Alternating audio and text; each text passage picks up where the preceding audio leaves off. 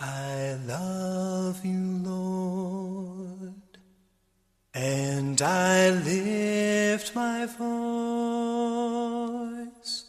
to worship you.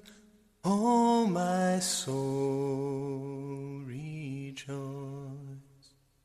Take joy, my King, in what you hear,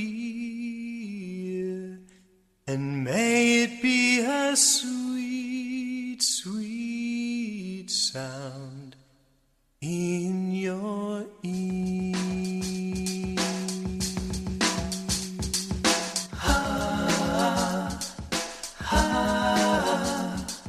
Welcome to Devotionals from Dad. This devotional is entitled, Doing the Lord's Work the Lord's Way. I'm not certain about the rest of you, but I frequently have these bright ideas that I am confident God will be proud of.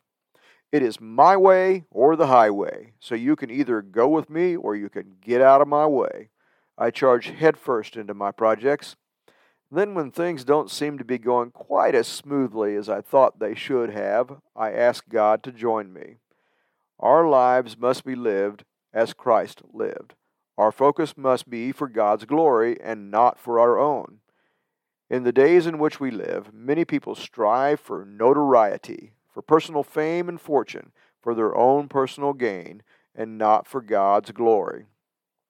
Rather than chase after fame and fortune, Jesus calls us to walk in humility. One of the greatest examples of humility is when Jesus washed the disciples' feet just before he was betrayed by Judas, just before the Last Supper, just before he was to be crucified. In John chapter 13, verses 14 and 15, Jesus asked the disciples this question, "Now that I, your Lord and teacher, have washed your feet, you also should wash one another's feet. I have set you an example that you should do as I have done for you." Are the things that you are striving for, the things that you are passionate about, are these things for your glory or for God's glory? We must do the Lord's work in the Lord's way. All of us have abilities. All of us have strengths. But the fact is, if we operate focused on our own abilities and strengths, we are doomed to fail. John 15, verse 5. I am the vine and you are the branches. If you remain in me and I in you, you will bear much fruit. Apart from me, you can do nothing. If you're doing it your way, nothing you do will have an eternal impact. In Philippians chapter 2, verses 3 and 4, the Bible says, "Do nothing out of selfish ambition or vain conceit. Rather, in humility, value others above yourself, not looking to your own interest, but to the interest of others."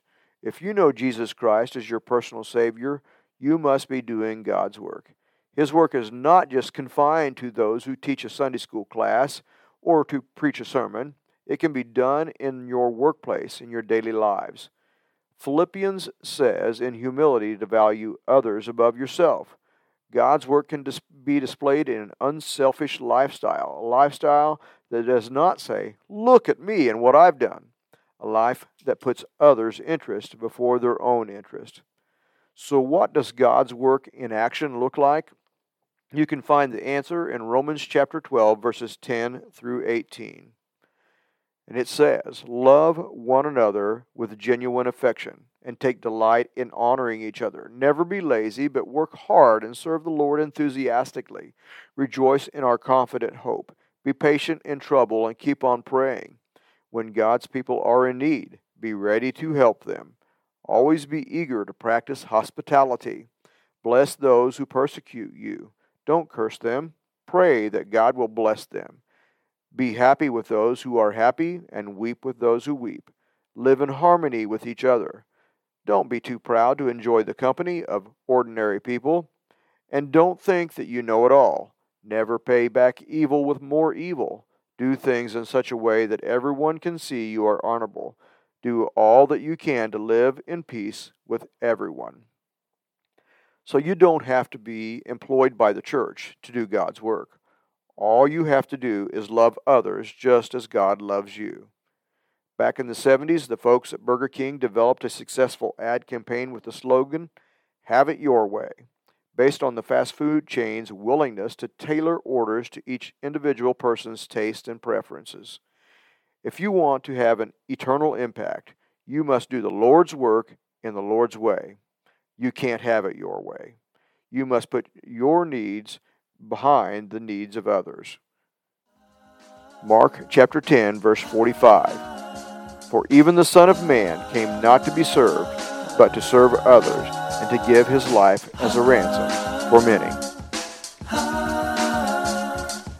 Take joy, my King, in what you hear. May it be a sweet, sweet sound in your ear.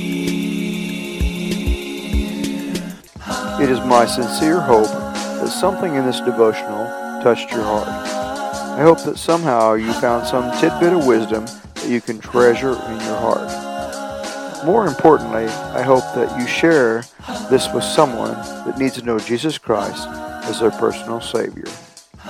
Love you, Dad.